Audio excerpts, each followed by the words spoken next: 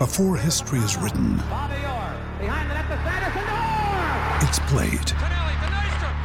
Before it's frozen in time, it's fought one shift at a time. Before it's etched in silver, it's carved in ice. What happens next will last forever. The Stanley Cup Final on ABC and ESPN Plus begins Saturday. We took it all. We brought them to our land. An endless night, ember hot and icy cold. The rage of the earth. We made this curse. Carved it in the blood on our backs. We did not see. We could not, but she did. And in the end... What will I become? Senua's Saga. Hellblade 2. Play it now with Game Pass.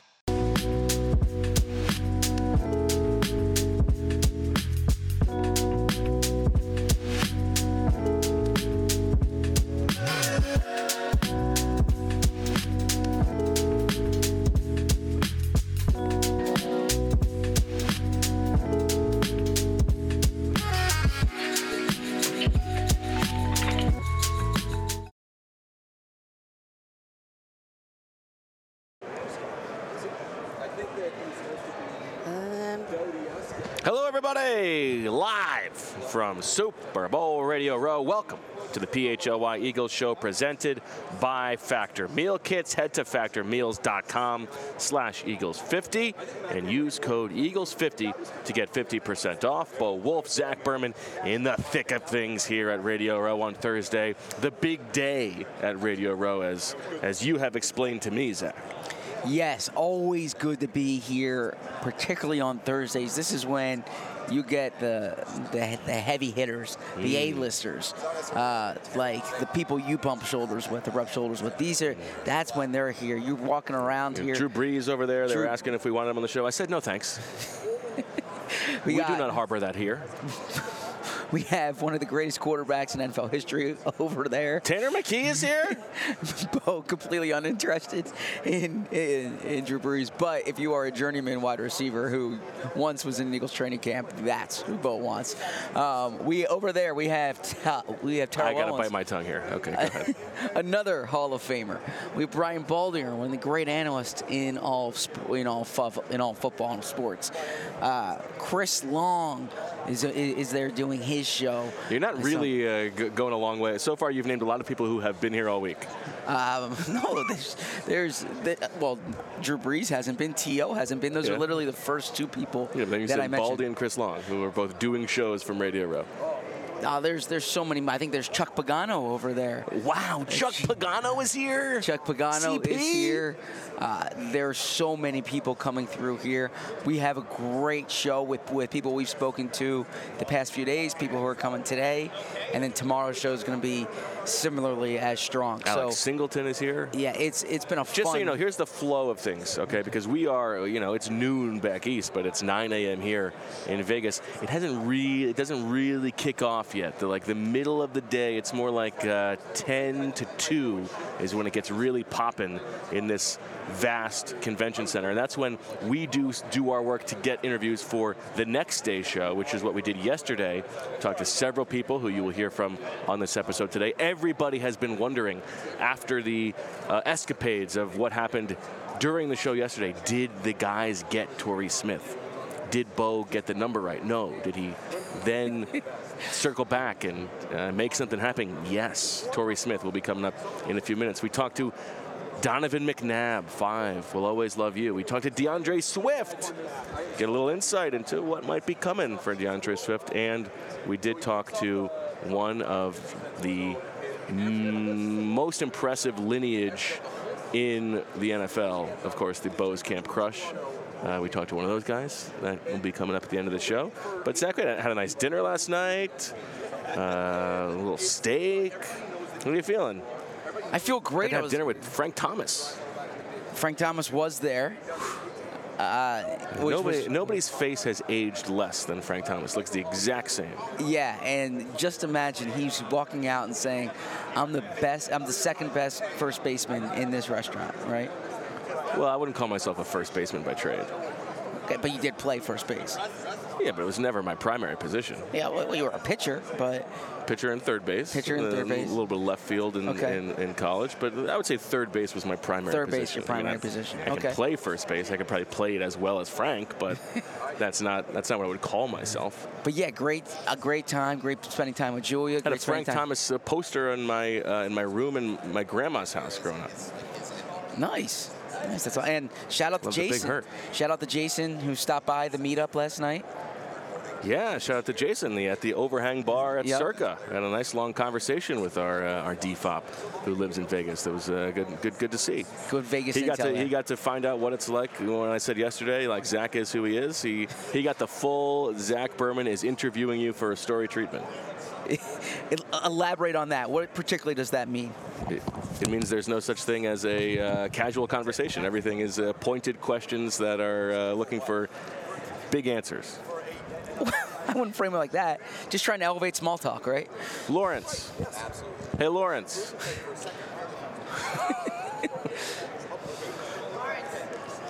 Lawrence. Would you say at dinner last night you felt like you were being interviewed by Zach? Thank you, Lawrence. No. Okay. All right. You thought it was a nice conversation. You just thought it was a nice conversation, right?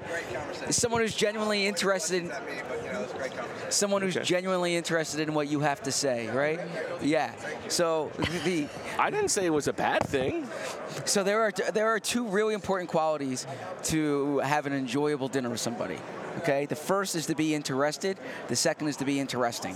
Okay, everything beyond that, like, is dessert, if you will, right? If you're interested and you're interesting, it's gonna be a nice dinner.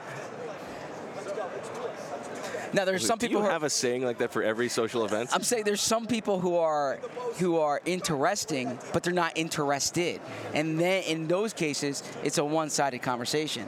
There's some people who are interested, but they're not interesting, and in that situation, like, you're not providing much, right? So, but if you're interested and you're interesting, it should be a good two-way conversation, or a four-way conversation, or however many people are at the table.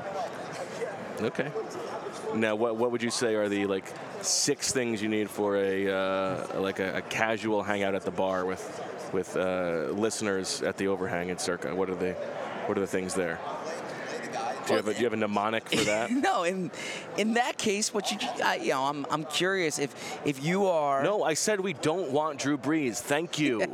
Yeah, he literally said that, by the way. He was like, no. He's like, not on my show.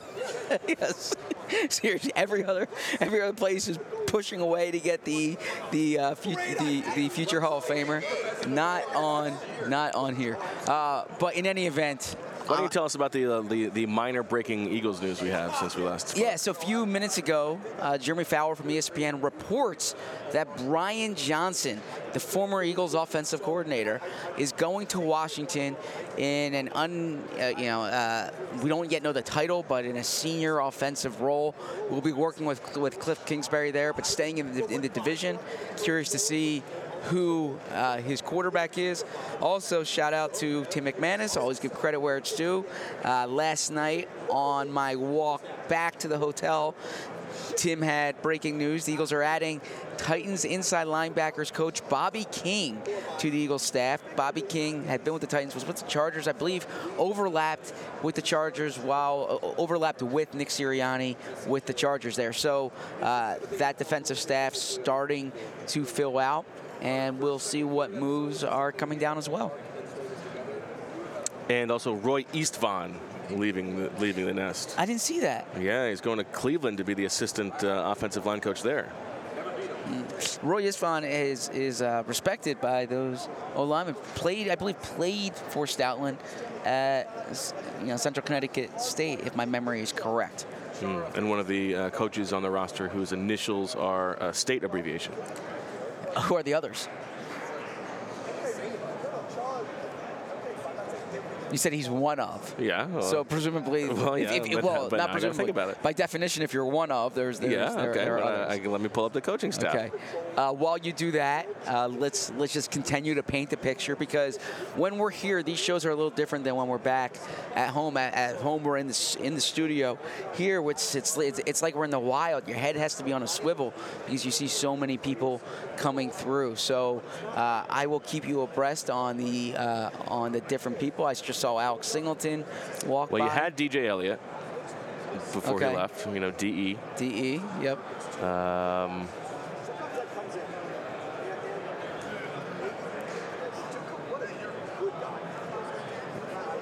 While you're looking that up, let's. We got so much to get to in this, and we just got dead air right now. Yeah. So how about this? How about you look that up while we give our listeners our first interview? I think it was just DJ Elliott and Roy Eastfond. Okay, our first interview from yesterday, which was a really good one, and that one is. Do you know?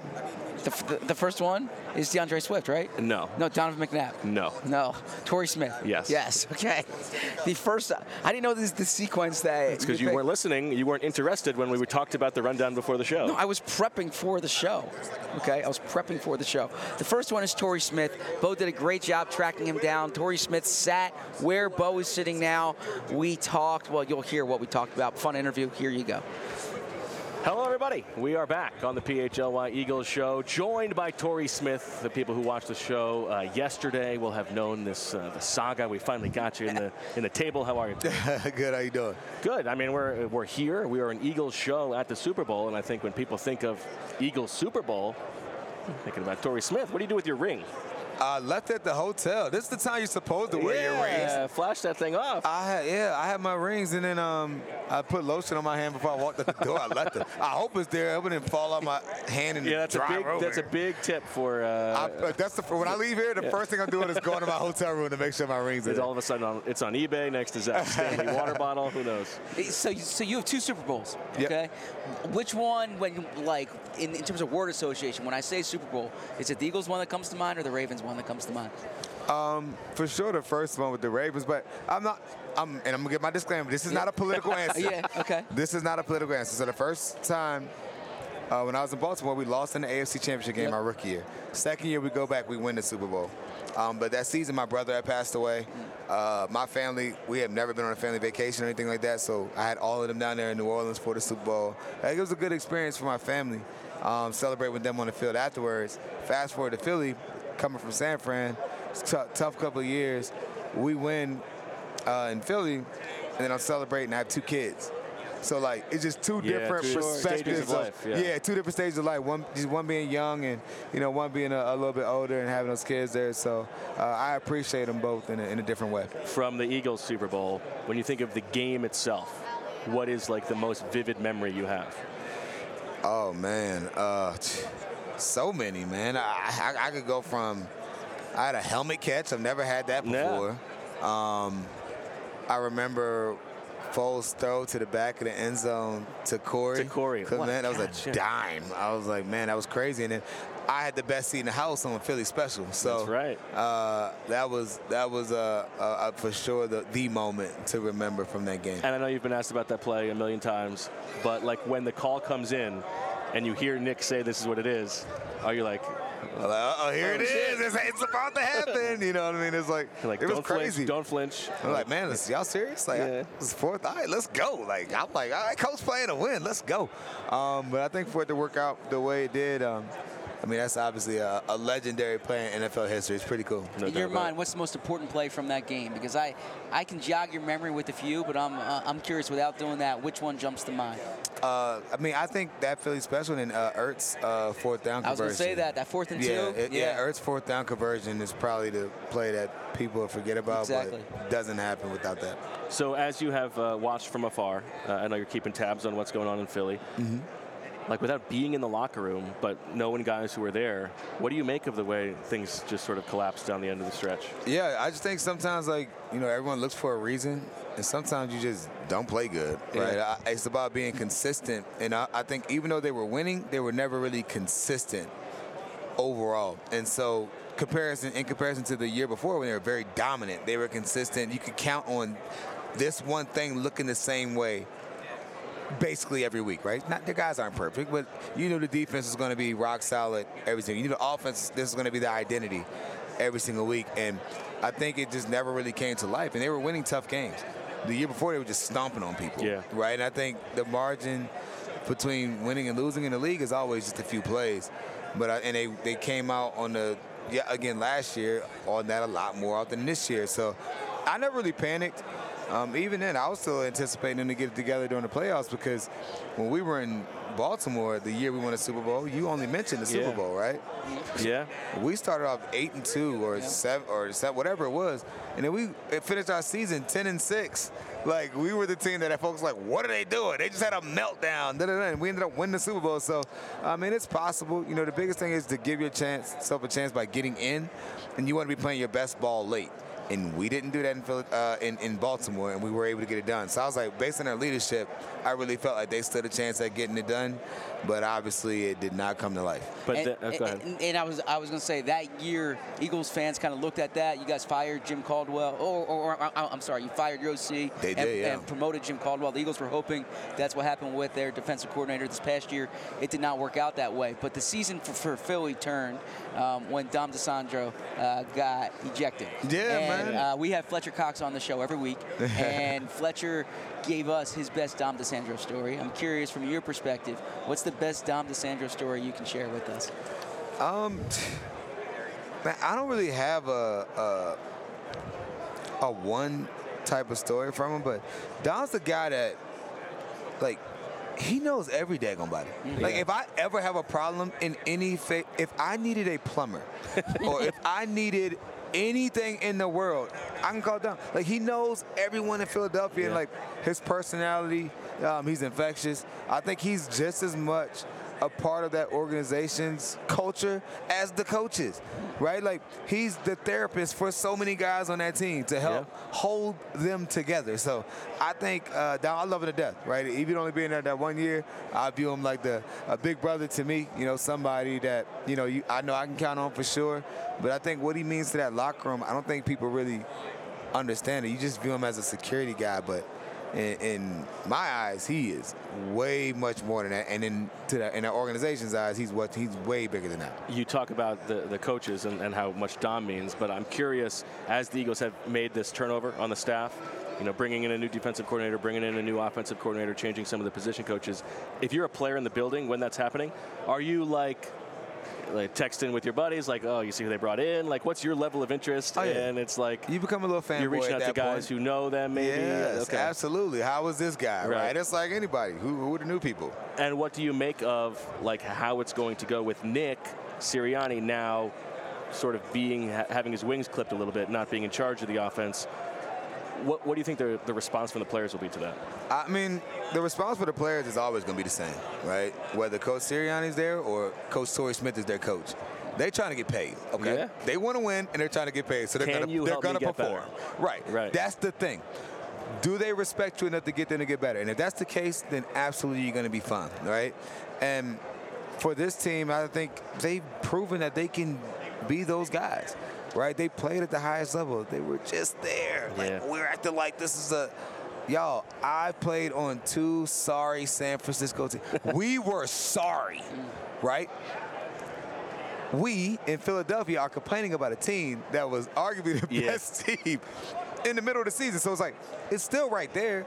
It's like, I think it's just more so fine-tuning and being consistent. So yes, the roster's probably going to change a little bit as well with coaches changes. Now it's about seeing how you build in with this new culture, because you're going to be hearing a different voice, but at least the same leader is still there to kind of help set the tone. So, I mean, I'm excited for the change for him. I mean, you have no choice but to be excited for it, right? Had they brought him back, can you imagine y'all two right now on air? Yeah. Right? Like, they had to do it because of y'all, right? Now, I'm just saying. That's exactly right. But, like, all jokes aside, like, when it comes to the fan base, and I think Mr. Laurie has done a good job of kind of reading the room, is like sometimes even if the same coaching staff would have got it together and had a better year, sometimes you have to make change to speed that progress up a little bit to keep from outside noise being a distraction. Because the minute you lose doubt of the people that are leading you in the locker room, and sometimes that's poured in from outside sources,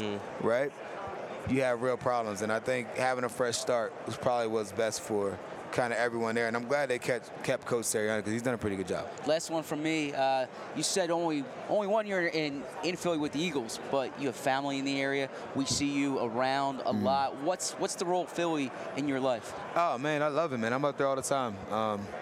Like I said, my folks, my in-laws are all from Conshohocken, so before I was in the Eagle, I was in that area, and I have a bunch of kids on my 7-on-7 team in Level 82 that are from North Philly and then out west. So we got kids at LaSalle, got kids from Germantown High School, so some of the better kids in the area come down with us. So I'm up there heavily committed, and again, I love it there. And I love the people there too. The people have always been great to me.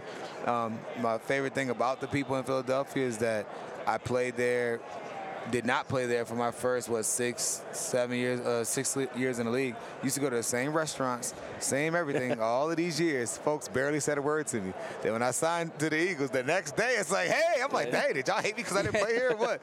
But it's always really cool, man, to come back and honestly to see something little that stands out is seeing, like, when you walk into the stores or the different delis or get a cheesesteak from somewhere, like that Super Bowl sticker is in every kind of space around. So it's like a good little memory to know what it meant to the people in that city. Well, Torrey, thank you so much for taking the time. I would say one of the most impactful one-year Eagles careers. We really appreciate that. Back with more on PHLY, the Eagles Show. All right, we are back on Radio Row, and a very pleasant surprise as we're walking around.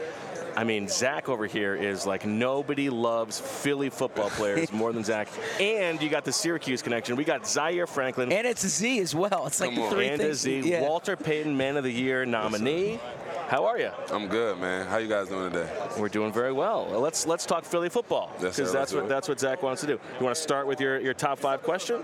Yeah. So I've been brainstorming top 5 Philly players in the NFL. What's your ranking? In your mind, are you doing current or? Yeah. Let's do active players. So Active players. And it has to be their NFL performance. So it can't like for instance, if we were doing this a few years ago, Sharif Floyd was outstanding in high school, I love Sharif, but didn't have the same NFL career. He did. He had an injury and that just knocked it off. But fair enough. I'm with you though. Thank you for protecting him. That's good. No, for sure. So not in any order because I got to think about what I got to go Pitts.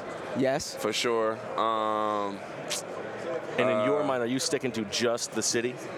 Yes, Philadelphia. You have to be in Philadelphia. I have to know that you're from Philly. You went to high school at LaSalle, though. That's not in Philly per se. But I'm from North Philly. Okay, fair enough. So it's where you're from as opposed to where you go to high school. Yeah, because Pitts is from Philly, but he went to Archbishop Wood, which is in Warminster. Yeah, exactly. So I would say I feel like I need to step back so you guys can have this conversation. Pitts, probably DeAndre Swift for sure. Philly boys. Want me to give you some? Yourself? Christian Barmore? Oh, I love Barrymore. Yeah. Shout out to Christian for sure. I'm blanking on. I know Nunu's from Philly. I feel like I'm missing somebody. I just saw DJ Moore come through. Oh yeah, for sure, DJ Moore. Moore. For sure, DJ Moore. Okay. I don't know why I'm blanking like this on Philly guys, though. I'm always sharp on obviously we got one coming in, and Marvin Harrison. Yes. I asked Swift this yesterday. When you were in high school, who was the best guy you played against? The best guy that I played against in high school? I'm going to be honest, it probably was his teammate, Olamide Zacchaeus. Yes. We played him in a championship game. He took a punt back, a rushing touchdown, and a receiving touchdown. We ended up beating him in overtime, but he scored all 8 points. In the championship game, Olamide Zacchaeus was ridiculous at St. Joe's Prep, so shout out to him. So tell us about getting nominated for Walter Payton Man of the Year. How much pride do you take in getting that kind of recognition? Man, it just means a lot. Obviously just thankful, that I was able to be in this position, but, it's really just a combination of a lot of hard work, a lot of work that I've done in Philly, Indianapolis, just trying to help out the kids and give them opportunities that I didn't have. And you got your own podcast as well? Oh, yeah. Shout out to the Trenches, for sure. Trenches podcast, partner with Joe Button and JBP. Okay. We got our thing going on. New episode dropping on Friday with T.Y. It's going to be a little spicy. It's going to ruffle the feathers of a lot of Colts fans out there. Okay. Ooh, that's a good tease right there. Yeah, that's a great tease. The problem is, you guys, like football players starting their own podcast is so great because it's giving the real perspective, right, that you wouldn't get from our side. But you guys are way better at podcasting than we are at playing football. It's not Speak fair. for yourself, yeah. Yeah, it's definitely a little transitive, but I mean, I guess it is, but it ain't. I mean, some people do get on pods and just pretty much use it to talk about themselves, which I can't be mad at. You know, you make your own platform, do your own thing. But I know you got to get going in a minute, but I do want to ask you about, it must have been such a weird thing for you, and I know you've talked about it, that day in Philly. Yes. You know, you and Jason Kelsey in training camp, that little, you know, that I wouldn't say little, that was like I've never seen anything like it. You being home and that happening, that must have been such a weird experience for you. Why would it be weird for me? I don't know. You tell me. I mean, you're going up against like the hometown team, and all of a sudden, there's like all this drama. Or you think that's overblown? Nah, I mean, I'm gonna just say I'm glad my brothers wasn't there because they probably would have jumped the fence. they had just so happily missed it, but I mean, I was comfortable. You know, I've been playing in Philly my whole life, so you know, he just renting, I own it. So Ooh, it is I like that. I like that. Yeah. I appreciate it because we're at every training camp. camp practice, and you made it interesting for us, right? Like how many times do we need to see 7-on-7s? You spiced it up, right? I love joint practice. I got to stop, man. I get in a huge fight every year.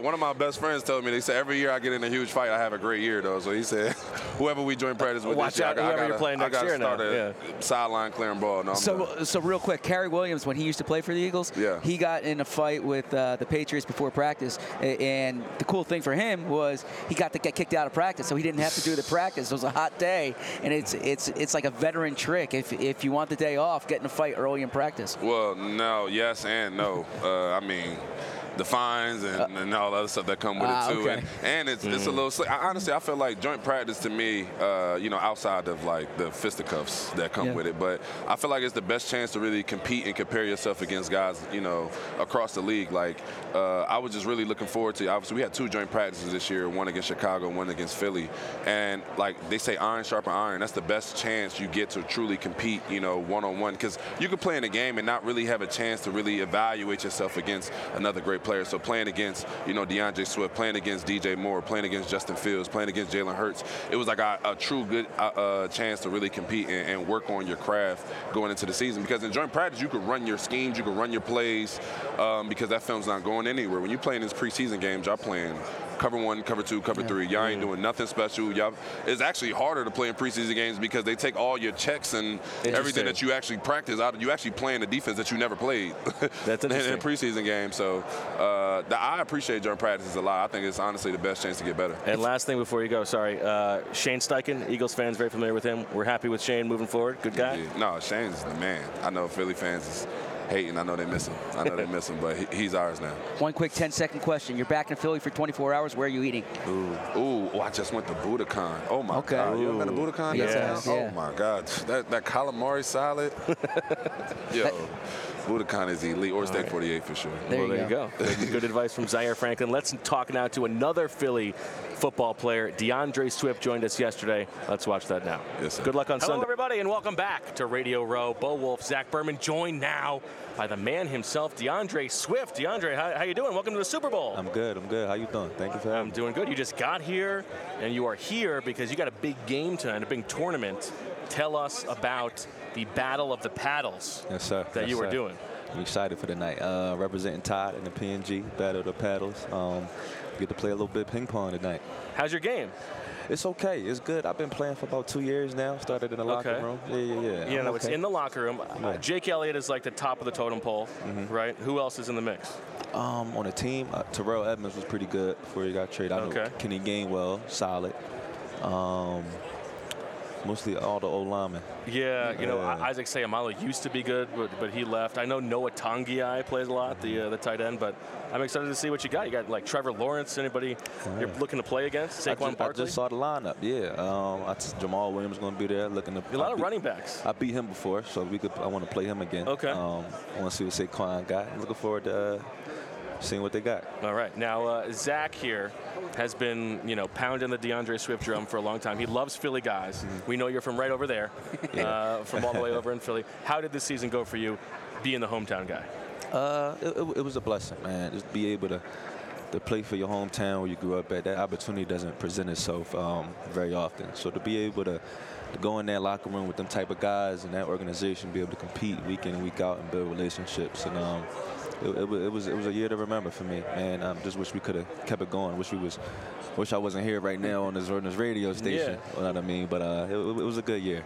I spoke to you a few weeks ago about what you proved this year, and one thing you mentioned was playing every game was significant to you. Why was that significant to you? And obviously going into free agency, what do you think you showed the rest of the league about yourself?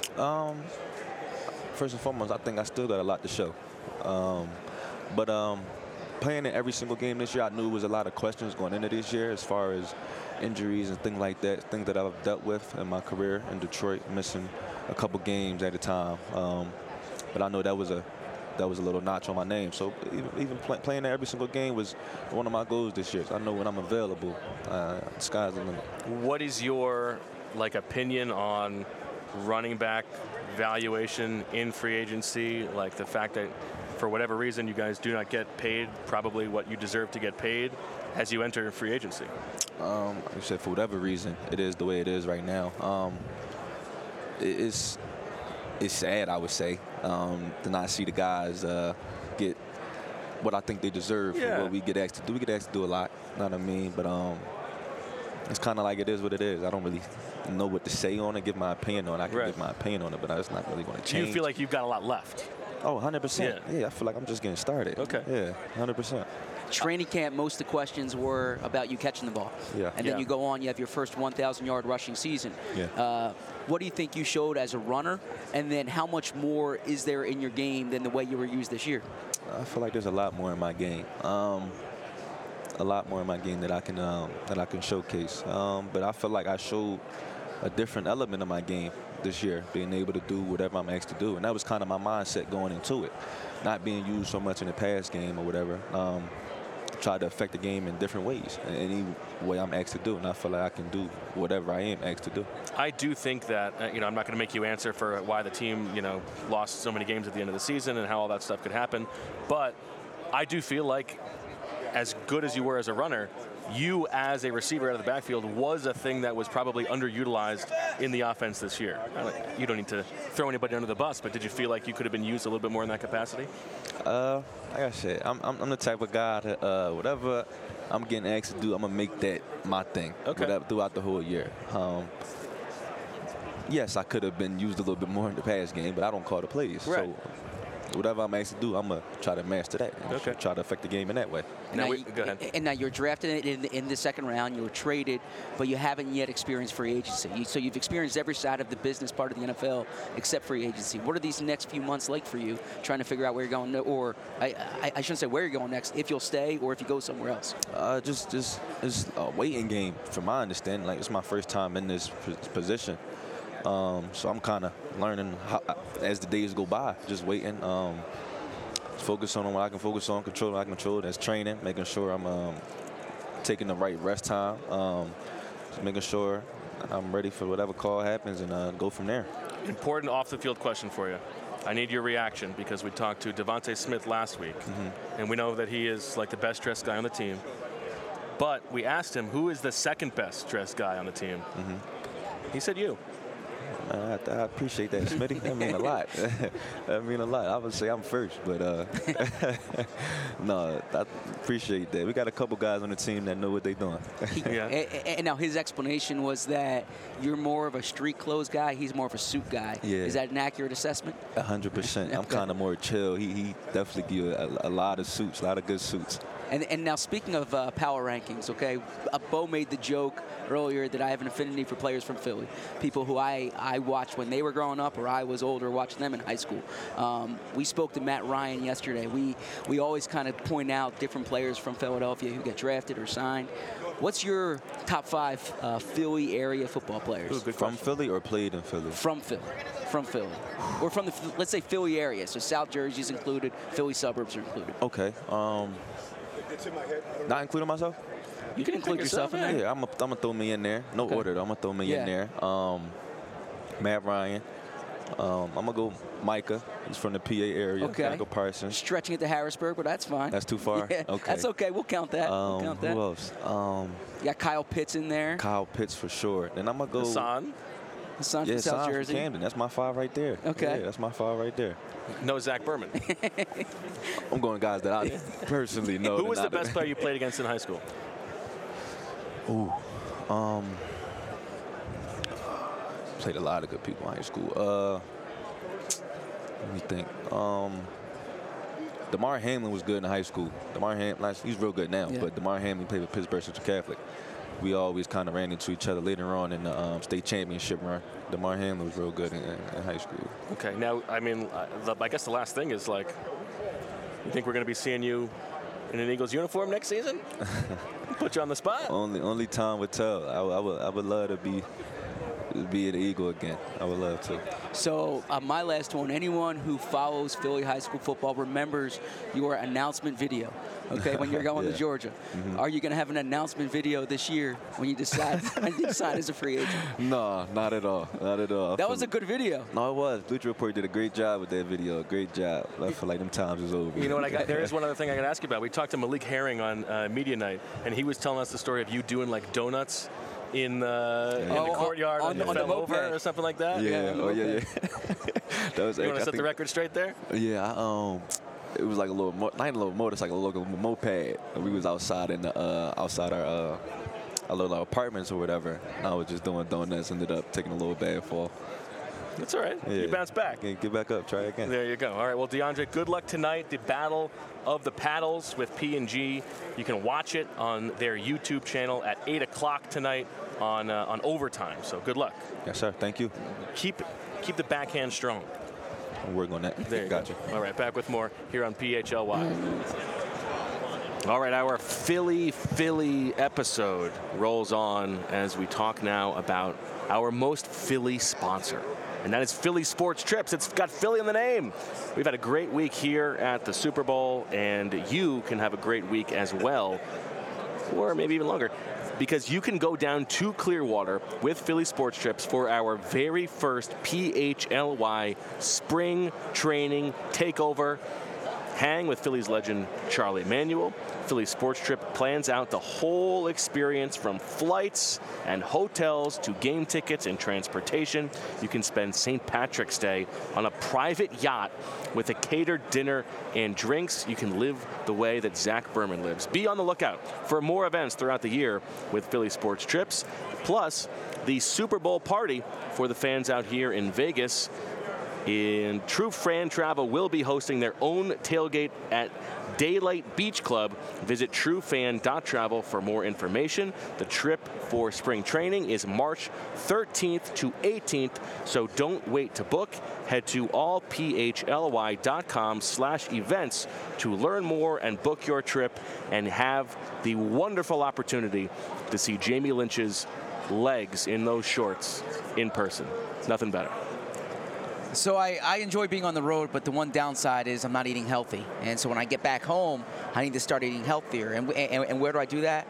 With Factor meal kits. Factor's delicious, ready-to-eat meals make eating better every day easy. Wherever tomorrow takes you, be ready with pre-prepared, chef-crafted and dietitian-approved meals delivered right to your door. There's over 35 different options a week. There's one for Bo, one for Julia, one for Andrew. I can keep going around the room. You have keto, calorie smart, vegan and veggie, and more. And there's even more to enjoy with over 55 nutrient-packed add-ons that help make your weekly meal planning even more delicious. What are you waiting for? Get started today and have a feel-good week of meals ready to go. No prep, no mess. Factor meals are 100% ready to heat and eat, so there's no prepping, cooking, or cleanup needed. Head to factormeals.com/Eagles50 and use code Eagles50 to get 50% off. That's code Eagles50 at factormeals.com/Eagles50 to get 50% off. And once again, we are here on Super Bowl Radio Row for the PHLY Eagles Show presented by Factor Meal Kits. You can head to factormeals.com/Eagles50 and use code Eagles50 to get 50% off. So what's your top five? Philly Eagles players. That's so hard. I mean, Philly football players. Yeah, Philly football players. Active. That's hard. And my definition, by the way, is different than Zaire Franklin's. You don't have to live within the city limits or go to school within the city limits. And I say it this way because I used to do this type of thing every draft for the Philadelphia Inquirer. So we included the Philadelphia Inquirer's coverage area. So that included South Jersey. That included the Philadelphia suburbs. But it didn't go as far as like Harrisburg. It didn't go down to Delaware. It didn't go like deep into Martin New Jersey. Frank territory. Yeah, so I include the Inquirer coverage base, and I could give you like the exact counties, and we don't have to do you that. think you could take us through your, like, starting from the day that you joined the Eagles beat? Mm-hmm. Give me the all 22. Can you go? Could you fill out a full roster of Philly guys? Ooh, I mean, if you gave me a few minutes here, Who's the best Philly quarterback of your time? Well, either Matt Ryan or Joe Flacco. Let's go with Matt Ryan. I think you got to go Matt Ryan. Okay, Joe Flacco won a Super Bowl. Matt Ryan won an MVP. So let's go Matt Ryan. Running back, you got DeAndre Swift, but you also have Jonathan Taylor. I would probably go Jonathan Taylor there. I mean, DeAndre Swift is nice enough to spend 10 minutes with us. Well, and by the way, DeAndre Swift, we talked about his the Battle of the Paddles. You can watch that. You can watch that whole event on the Overtime YouTube page. See how he did last night. See how he fared. I believe he did not win, but that doesn't mean you shouldn't watch it. I think it came down in the end to Trent Taylor and Dustin Hopkins. Okay. Good stuff. Dustin Hopkins. Okay, I think those are the finalists. Yeah, nice. That's a good group. So I'm going to go with two running backs. I'm going to go Swift and Taylor. Okay, my wide receivers. You love that 22 personnel, the 21 personnel. Yeah, well, we're going to go one tight end. Let's go Kyle Pitts at tight end, of course. Let's go with at wide receiver. DJ Moore and Will Fuller. Okay. I think you can already make it Marvin Harrison Jr. Even though he's not. Okay, let's go Marvin Harrison Jr. and DJ Moore. Will Fuller does not make the cut, although always enjoyed talking to Will Fuller. Always enjoyed talking to Jalen Strong. That's probably a better example than Shree Floyd. Jalen Strong was a really good college player and high school player. Did not necessarily. Here's the tough one, though. Can you get an offensive line? We can go Mike McGlinchey. We can go Mike McGlinchey at right tackle. The rest of the offensive line, you can go Justin Pugh. You can go Justin Pugh. You can go Ryan Bates at center. You can. I would really need to. Where's Deion Dawkins from? Yeah, we can include Deion. There's a good one, Deion Dawkins. Okay. So let's keep rolling here. Let's go to the defensive side of the ball. You got Hassan Reddick. Sean Phillips was a good one. He was an edge rusher for the Broncos. You go Christian Barrymore. You go with Tierre Tart at defensive tackle, like that. Linebacker, there's Zaire Franklin. Kevin Byard at safety. I really need to. Chuck Clark at safety. There's one. So I need to think of my corners, but that's a pretty good team right there. You work on that. Yeah, I'll work on that. That's a pretty good team. What did you think of the Swift interview? I thought it was interesting. You know what? I like that he's not willing to. He's not like going to shy away from the fact that they could have used him more out of the backfield, and I still think that's one of the big things that was missing from the offense. In addition to like the absence of motion and not being able to beat the blitz, structurally that was a thing that should have been there all along. Do you think he's back? I don't. I think the Eagles are going to continue to go inexpensive at that position, but I think Swift. 1 second. No, Drew Brees, no. I think Swift's. We don't want him. I think Swift's worthy of a contract. I think Swift's a really good player, and I think it would benefit the Eagles if they re-signed him. I just don't know where they're going to allocate money. I think if he came back, it's on a deal that's more conducive to the Eagles than more conducive to Swift. All right. Well, we have, I believe, Kalen Kaler, who's going to join us in a few minutes. But before we get that, we said no Drew Brees, but that doesn't mean no great quarterbacks of the 2000s coming on the PHLY Eagles show. As longtime listeners will appreciate, let's just toss to this with one word and one word only. 5! You never know who you're going to run into. at Super Bowl Media Row, and we have Donovan McNabb here. Donovan, first of all, how are you? How's everything going? Doing outstanding. Everything is good. Just enjoying the festivities, so to speak. Do my podcast and then see some old familiar faces as I walk around here. But now that I'm ready to go and work out and get something to eat. All right, well, we will keep it quick. I do want to ask you about Jalen Hurts. Yeah. We were there in the locker room after the regular season game in Arizona last year between the Eagles and the Cardinals, and you came in and you and Jalen had a bit of a conversation. I think it's probably fair to say that nobody in the world understands what Jalen Hurts is going through right now more than you do in terms of the media coverage. I think you know the answer to that. So from your vantage point, what is like the most important thing for him this offseason? Well, just clear his head. I think for all of us who kind of go through seasons where you hide and seasons where it kind of dumps and you're just kind of preparing yourself. I think for Jalen, the thing that I try to talk to him with is just kind of stay in the moment. Stay in the moment, understand what has led you to this point, what you can clean up, and get back to your preparation. And so for him, he's like me. Just kind of put your nose on the ground and grind. And you know, his offseason will consist of getting his body together, getting in shape, make sure he's ready and ready to throw and ready to learn. But the thing that's different this year is he's got to learn a new offense. And so he's learning an offense that Kellen Moore has had with Dak Prescott, you know, Justin Herbert. And so now the comparisons are going to come with those two particular guys for him. And it's not going to be so much of what it's been before. So he understands that, I think, now. And, I mean, if they don't have a good season this year, then, I mean, other heads are going to start to roll over there in Philly. And obviously your time in Philadelphia was with Andy Reid. The offense never really changed that much. We sort of talked about last season, it was Jalen's first year getting to play in the same offense for the second time since he was in high school, and they went to the Super Bowl. Now he's going to change it again. How difficult do you feel like that will be for him? It's going to be very difficult. It's going to be very difficult, and I think a lot of people aren't going to understand it. They're just going to wait for the result. And so it takes time and patience. And for, you know, Jalen, it's really, you look at it because it's comparable to what Kellen Moore had in Dallas. Only thing is, now is he going to run the ball more? You know, because that was the whole thing why Mike McCarthy took over in Dallas, because he wanted to establish the run more. And so that was the whole thing that kind of faltered a little bit in Philly toward the end, was they kind of almost abandoned the run as much. When you got a running back that's got over 1,000 yards rushing. Like DeAndre Swift had his best year in his career. Right. And he was healthy enough where he can get out there and compete. So I think for Kellen Moore, that's something that he's going to have to take on, because this ain't Dallas and this ain't California.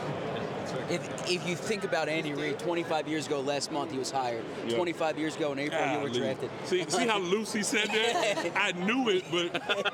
Yeah. And I ask that because you look at the past 25 years of Eagles history, it doesn't look like the 25 years before that.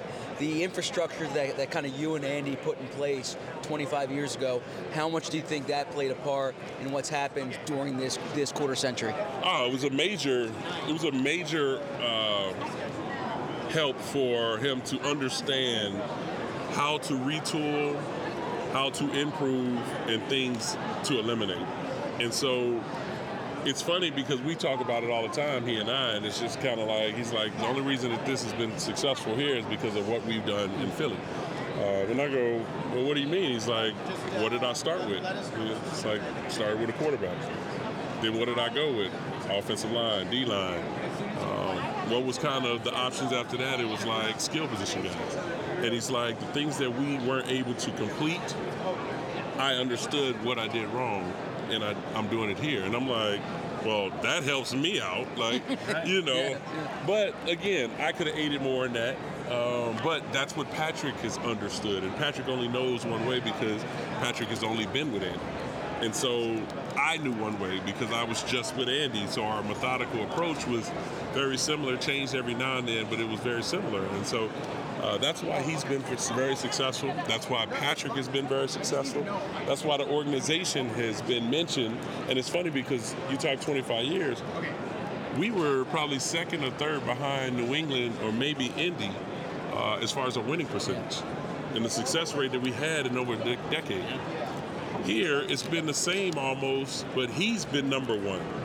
And so New England at that particular, well, it's funny because Tom was there for so long, but New England still, but then he's now moved to the number 1 spot and the success that he's had with the Kansas City Chiefs. You got to get going, so one very last one for you. How weird is it, we're all sort of trying to figure out how healthy Jalen Hurts is, when you are the guy and it's your body that everybody is talking about? Well, I mean, that happens with me being such a sex symbol. Everyone talks about my body. Thank you so much, Donovan McNabb. You know, but you know what? It's what else can they talk about? Yeah. And I do Philly radio every Monday or Tuesday if they play Monday night. And I get tired of the questions of, well, you know, do you think that, you know, his leadership qualities of not being vocal? And I'm like, you didn't say nothing about him the last couple of years. Why are you talking about his leadership? Everyone talking about how great of a leader he was.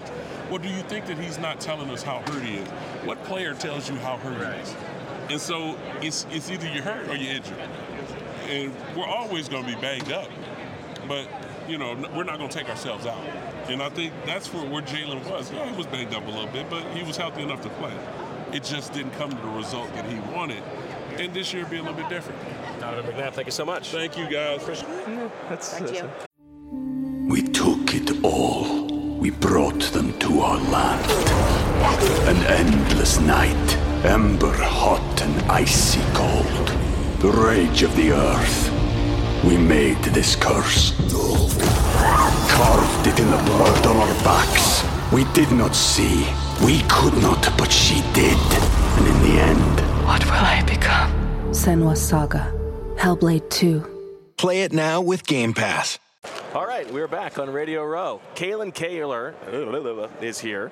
She has her food. She's debating whether or not she's going to eat while I read these ads. But it's actually a very thematically appropriate ad read that I have here now, Kaylin, because we're talking Bagels & Co., which are Brooklyn-style bagels made in Philly. And these are huge bagels. We're talking the biggest in Philly. They've got such a large variety, 15 to 20 different types to choose from daily. We're talking seasonal bagels. For instance, they're going to have a Valentine's Day bagel. What could be more romantic than bringing your sweetheart a Valentine's Day bagel on the morning of February 14th. They've also got a large cream cheese variety and schmears, and you know they are all about those affordable prices. This is a blue-collar bagel, people. So, for the best Brooklyn-style bagels made right here in Philly, but, you know, we're in Las Vegas, but you know where we're from. Head to www.thebagelsandco.com/store-locator to find the closest Bagels & Co. near you. I'm walking through Mandalay Bay earlier, and I see the beach club, and I'm thinking that's the perfect place for a pregame tailgate. Well, let me tell you something. True Fan Travel will be throwing their own tailgate party on Sunday in Vegas for the big game. And if you are a PHLY listener in Vegas for the week and are looking for an awesome experience to watch the game, True Fan Travel will be hosting a tailgate and watch party at Daylight Beach Club at Mandalay Bay within walking distance of Allegiant Stadium. This is the best place to be before and during the big game on Sunday. 5-hour premium open bar, all-inclusive package, fan favorite food options, private restrooms, outdoor heaters, DJ entertainment from 2 to 3:30. A great location, a short walk from the stadium with surprise guests to be announced, kind of like our show. Reserve your spot now to the all-inclusive VIP tailgate and watch party, and there's an option for private cabanas available. You must be 21 or older, but head to truefan.travel/trip/Super Bowl 2024 to learn more. All right, Kaylin, you ready? Yeah. You're good? I just swallowed. Okay, good job. So, Kaylin Kaler of The Athletic, our former colleague, one of the true capital J journos covering the NFL. Stop. And I think more importantly for our perspective, Queen of the Tush Push. Queen of the Tush Push, that's right. Yeah. I'm not sleeping well at night because the last possible, what might have been the last, we've talked about this, what might have been the last Tush Push with Jason Kelce was a failure. And that doesn't sit well with me. Doesn't sit well with me. I can't go into the off season with that, looming over me. Like, that's terrible. And if he retires, over his career, yeah, I mean, I think maybe that'll be what brings him back. It might be. I mean, I wouldn't be surprised because he's really. Where are you at serious turkey-wise, Zach, right now on Jason Kelce retiring versus not retiring? Yeah, what do you guys think? I'm at like 51 to 49.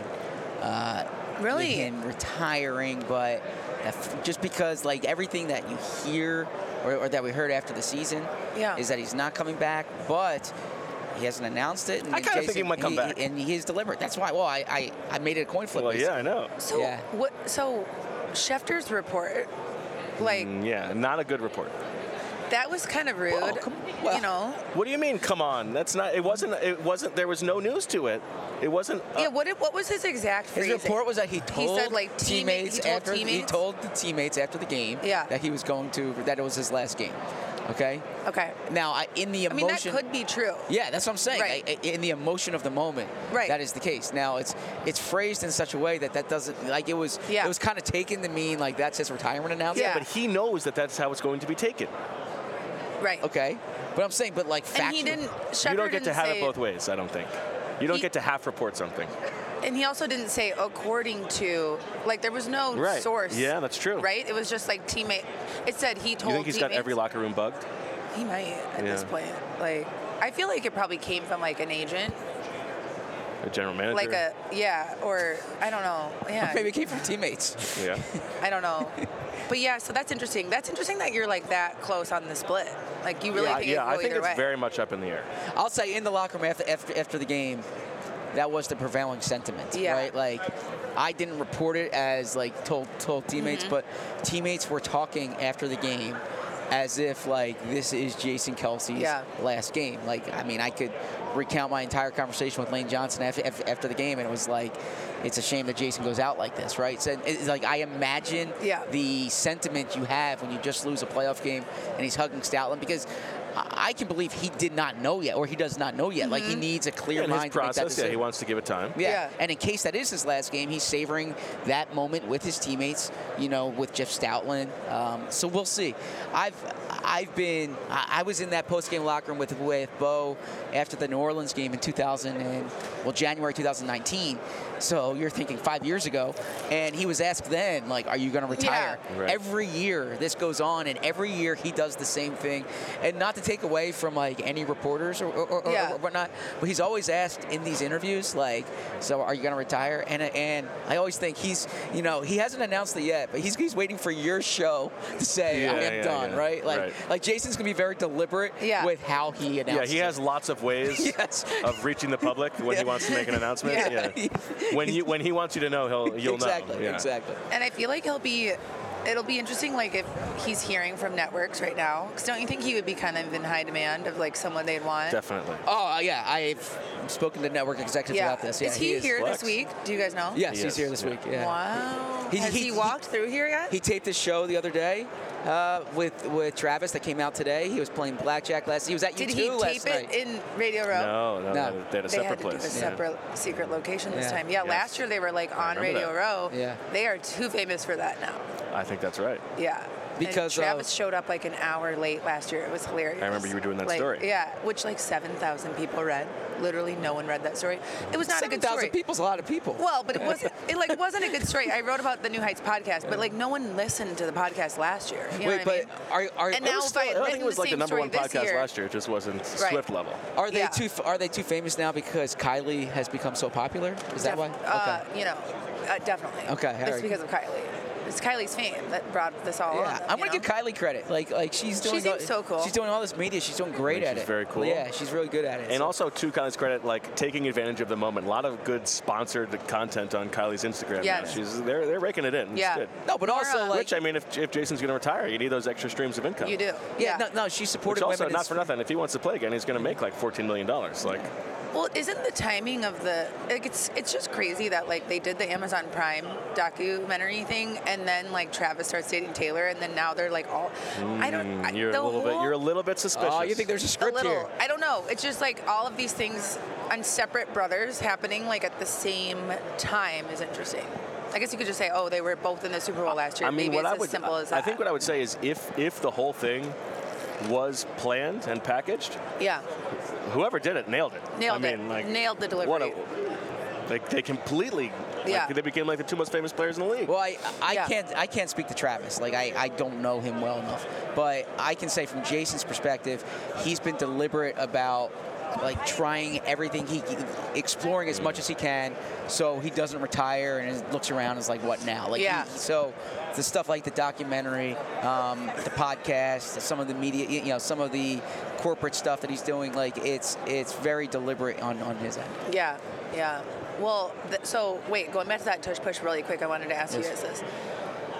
That was the one where they grabbed Jalen's face mask, right? Yes. So that play really scared me on a lot of levels. Not really because I thought he was injured or anything, but because all of the reasons that people hate the tush push, like, were evident in that play, which is it's hard to officiate. Because that wasn't called, right? Didn't get called because it's hard for the officials to determine like what's really happening. Good point. They're so close, they're so low, hard to see the action. So that was an argument to get rid of it right there because of the difficulty in officiating it. And then the safety hazard of your quarterback getting his like head whipped around there. So I was like, oh no, like this is, I could see that specific one being used as like a... You think they're going to get rid of it? I don't think so. I think that moment has passed, but I don't know. I don't think so. Like, I'm not getting the vibe that it's like as serious of a thing as it was this time last year, being like, we must legislate this out of the game. I don't get that vibe this year, but that particular play, I was like, oh no, they're going to put that on the, mountain of evidence. And that's why we kept seeing all the like offsides calls this year in alignment, because that was like a point of emphasis for officials because very silly of how difficult that is. So when people were making a big deal this year about Jason Kelce moving the ball, were you like, why didn't you just read my story? I tweeted it. I was like, hello.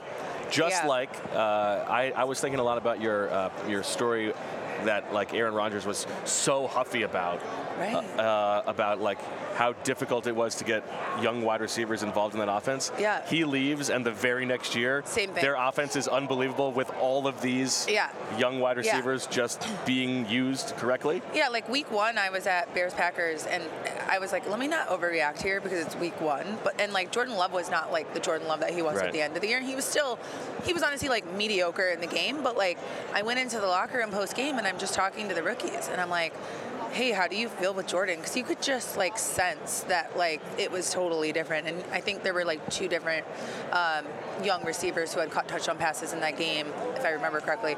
And so more and more kept coming as the season went on. Yes, and so I talked to them, and they were like, I'm like, have you earned his trust? Which was the exact same question that I asked the prior year about Aaron. Okay. And they were like, of course, I've always had his, like, it was like last year it was actually something they had to think about. He hasn't asked me to like inject ivermectin in front of him and like go on a darkness retreat and talk about chemtrails. It's really freeing. So their whole last year it was actually something they had to think about before they answered. This year they were like, that's a dumb question. Like, of course, like we're on the same, he's trusted me the whole time. Like, we're the same age, like whatever. So that was really interesting.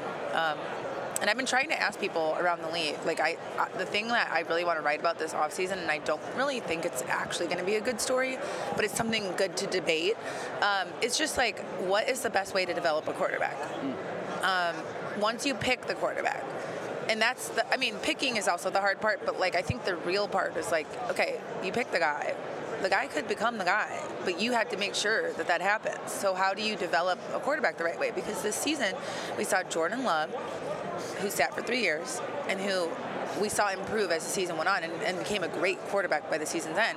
And then we saw C.J. Stroud, who just right away started, and nobody thought he was going to be good, and he just blew us all away. And so I'm trying to ask people just around the league of, like, what do you think is the best way to develop a quarterback? I talked to, like, both the backup quarterbacks here this week because they're both kind of victims of circumstance, Sam Darnold and Blaine Gabbert. Because Blaine, he goes... We have a Blaine Gabbert, like Josh McCown, name all your touchdown passes video that'll come up on the YouTube page so later. Good. That's so good. Anyway, go ahead. Blaine, the team was sold in like week 8 of his rookie year. He's like, in one team meeting they fired the head coach and they sold the team. And I was like, damn. And he's like, consistency is the key. So both Sam and Blaine were like, you need to have the same people around the rookie. And I just think we keep seeing teams over and over and over again mess that up. And Chicago's about to do it again. It's so interesting, though, because it's hard to disentangle it, right? Because if the quarterback is good, then nobody's going to get fired. Right. Right? Like, and you can make the case for, okay, like Jordan Love got to sit for a long time, and that really helped him. And Patrick Mahomes got to sit for a year. Maybe that's the way to do it. But also, the reason that those guys were able to sit is because they were in healthy organizations that were able to be patient. So the chicken or the egg of it is very difficult. Right. And it's like the teams that are in the position to draft the quarterbacks high are already, they suck, and they're already like barely surviving. Yes. So like if I was the Bears, just using Chicago as an example, to escape that cycle, I would have fired everyone. Yeah. And then brought it, like, maybe you keep Ryan Poles, but like I would have fired the coaching staff just with the logic of, because that coaching staff is going into this season trying to save their jobs again, right? Like, I don't think Matt Eberflus is entering the season feeling like super secure in his job. So if they draft Caleb Williams or whoever the quarterback is, like, you know, it's just creating the situation where like the coaching staff needs them to play well right away, and there's pressure and you're rushing things. And so I don't know, I just see it all playing out that way again. Yeah, so my read on that is I think that there's too much attention paid to the position and not enough attention paid to the player/person, right? Like there are some quarterbacks who would be great independent of circumstances. Whether it is the way they play, whether it's their mental makeup, right? Whether it's and then there's some people who need the environment around them. So I don't think, you know, and I think one of the mistakes that is made sometimes in coaching is to think that just because you coach player X this way, player X, not the draft prospect, just because you draft player X this way, that's the way to develop every player like that, right? And so it's the same thing with quarterbacks. Like Patrick Mahomes would probably be an outstanding player wherever he went, but I don't know. You don't think so? You think that? You think Andy Reid? I think Patrick Mahomes is. I think probably I think eventually, but I don't know. I think like if he was in, because if you watch his like Texas Tech tape, I mean, he has matured so much. Sure, you wouldn't want to hire Cliff Kingsbury as your offensive coordinator? No, like he's matured so much. So I don't know.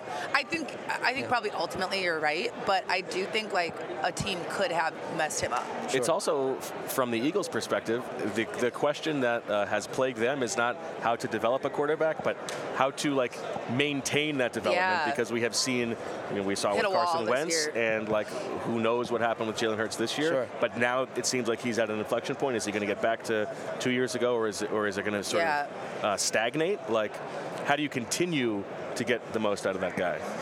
Yeah. Are you no, I'm just saying.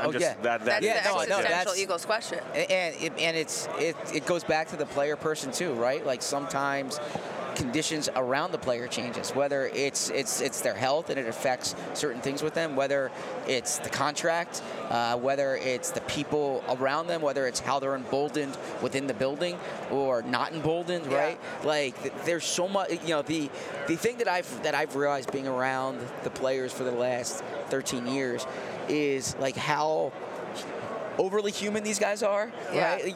We talk about them as if like they're programmable machines, but like these guys will feel Jalen sometimes talks like one. Sure, but these guys feel like slighted by a remark that a coach might say, by a remark that a player might say. Like they are no different than anyone else, and one thing can tilt their day or ruin their day just like that. Yeah.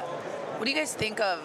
Well, I have 2 Eagles questions. Okay, sure. I have one NFL question for you. And I have a player X question. Was Jalen really hurt this year, like more than we think he was?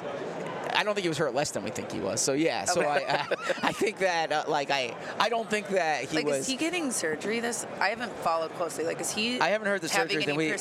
I would be shocked if he's not getting anything done. Now he did play in the Pro Bowl last week, so I don't think the finger is the issue. I'm curious most about the knee. Yeah, I'm curious most about the knee. Because I feel like he was just so much less dynamic as a rusher. Yeah. I mean, I from the Eagles fans' perspective, I hope that he was injured, because if he wasn't injured and the superpower of his running ability changing the offense was just taken out of the offense for other reasons, that would be a concern. That would be bad. Yeah. And then my second question was, okay, so entering this year, how is Sirianni's job security? Like, what's the sense that you got of like how he needs to win this year?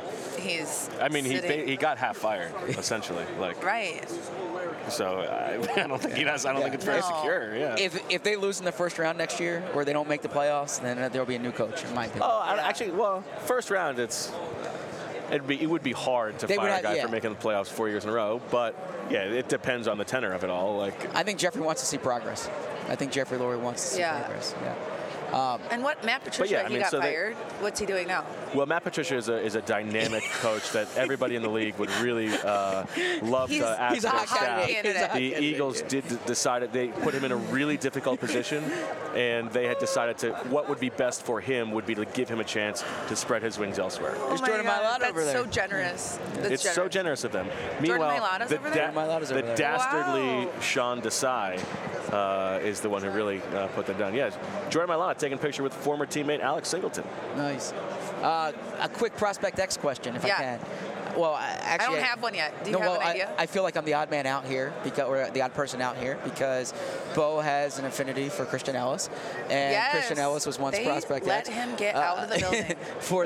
What's what cost them the season? I mean, he was the best linebacker. It was the inflection point of the season. For those who don't know, Christian Ellis is. I mean, it's a very clear Big Dom and Christian Ellis. That's how the Eagles season went down. Big Dom is a distraction from what what really happened. It's Christian Ellis. So is he on Radio Row? By the way, I wouldn't be surprised if we just saw him like Ellis. No, Big Dom.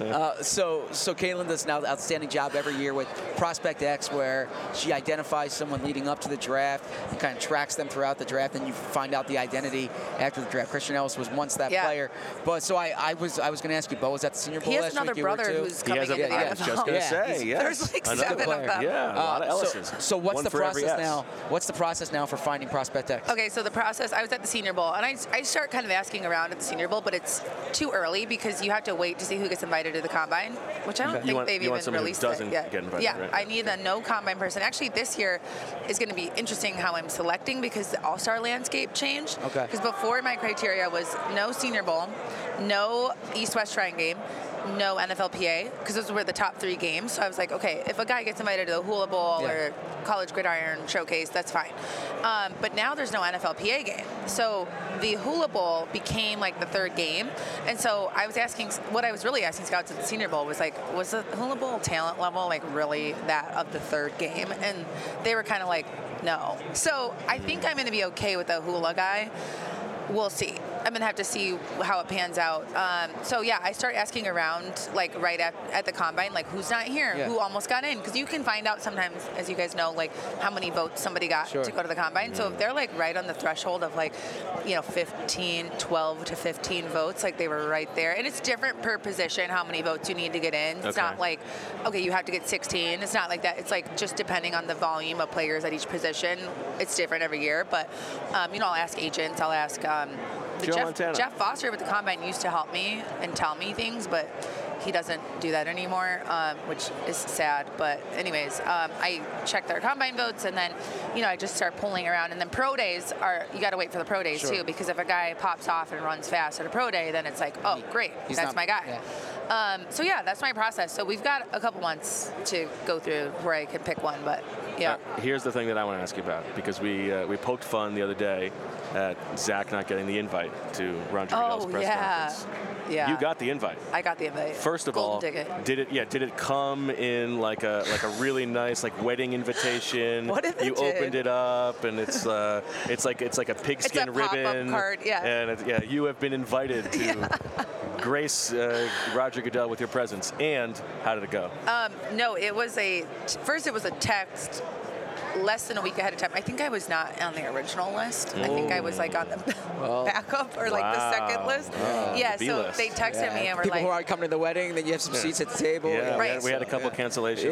Right. So I think that you did not get a +1. No, I did not get a +1. So they texted me, and then you get the email later. But like it was difficult because you had to like change. Like I had to change my plans because my flight was getting in like just before because they didn't know.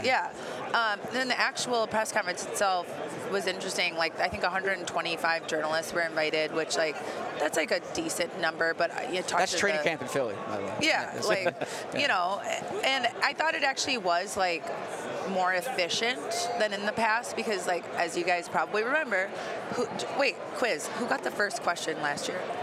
Who got the first question last Donna year? Kelsey. Thank you. Donna freaking Kelsey gets the first question to the commissioner last year. And it was about, how do I get you on the podcast? Come on, what are we doing? Like, that's not, you know, like. I respect the game. We've been doing that all week. Yeah, I mean, she hustles. She hustles. But like. That's like my number one question. The point is, the NFL, she could not have asked that without the NFL knowing she was going to ask that. Oh, of course. Giving her the microphone first, choreographing the entire sideshow distraction. So this year, I actually did think it was like serious business. It was like hard questions for the commissioner. He talked for almost an hour. There was only one planted question from a Play 60 kid. So actually, the way that it was run, I'm like, okay, that was good. But throwing shade at the Play 60 kid. Yeah, because it's like, why? You know, I don't know. So I thought it was actually efficient. Moms and Play 60 kids are out. But I talked to the PFWA, which is kind of like our union, but it's not a union. You know, like representing the Got a writers. chapter president over here. Yeah, here we go. Not a very strong one. Yeah, so you know, we're fighting for media access. This is the weakest union that there possibly is. We're fighting for media access. And all it is just getting on our knees and begging for things. Yeah, please let us in the locker room. Thank you for letting me talk. Please. Yeah. Anyways, the president of the whole thing, he was like, Calvin Watkins, who covers the Cowboys, he's like, anytime you have like people who are invited, people who are not, like, if you have to get an invite to ask the commissioner a question, he's like, I have a problem with that.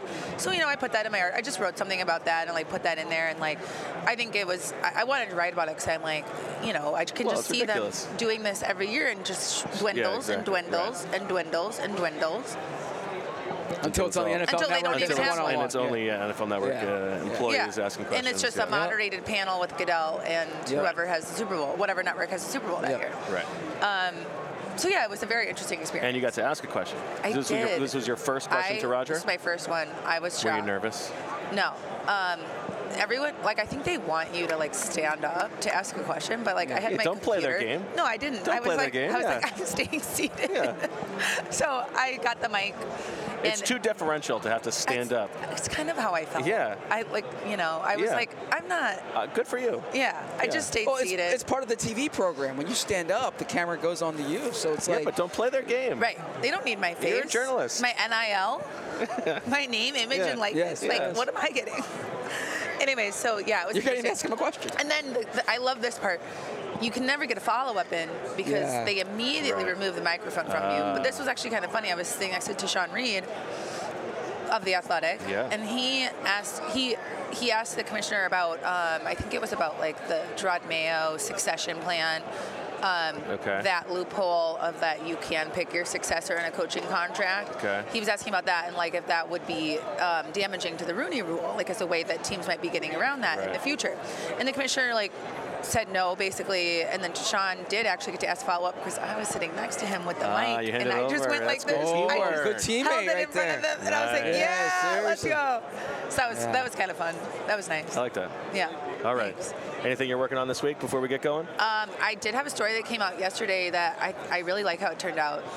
If you want to read about the Niners, it is about Kyle Shanahan having cameras and listening in on his position coach.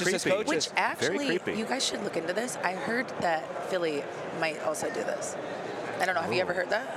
I haven't. Well, okay. Well, they tape every meeting. But are they, is Sirianni or to me, that doesn't sound like a Sirianni. No, that sounds like possibly a Howie. Howie, like watching live. Because most teams will tape their installs, obviously, because then they can refer back to them. Exactly. If you're not there, you can catch up. If you sign a player mid-season, you can hand them, email them or whatever, their server, blah, blah, blah.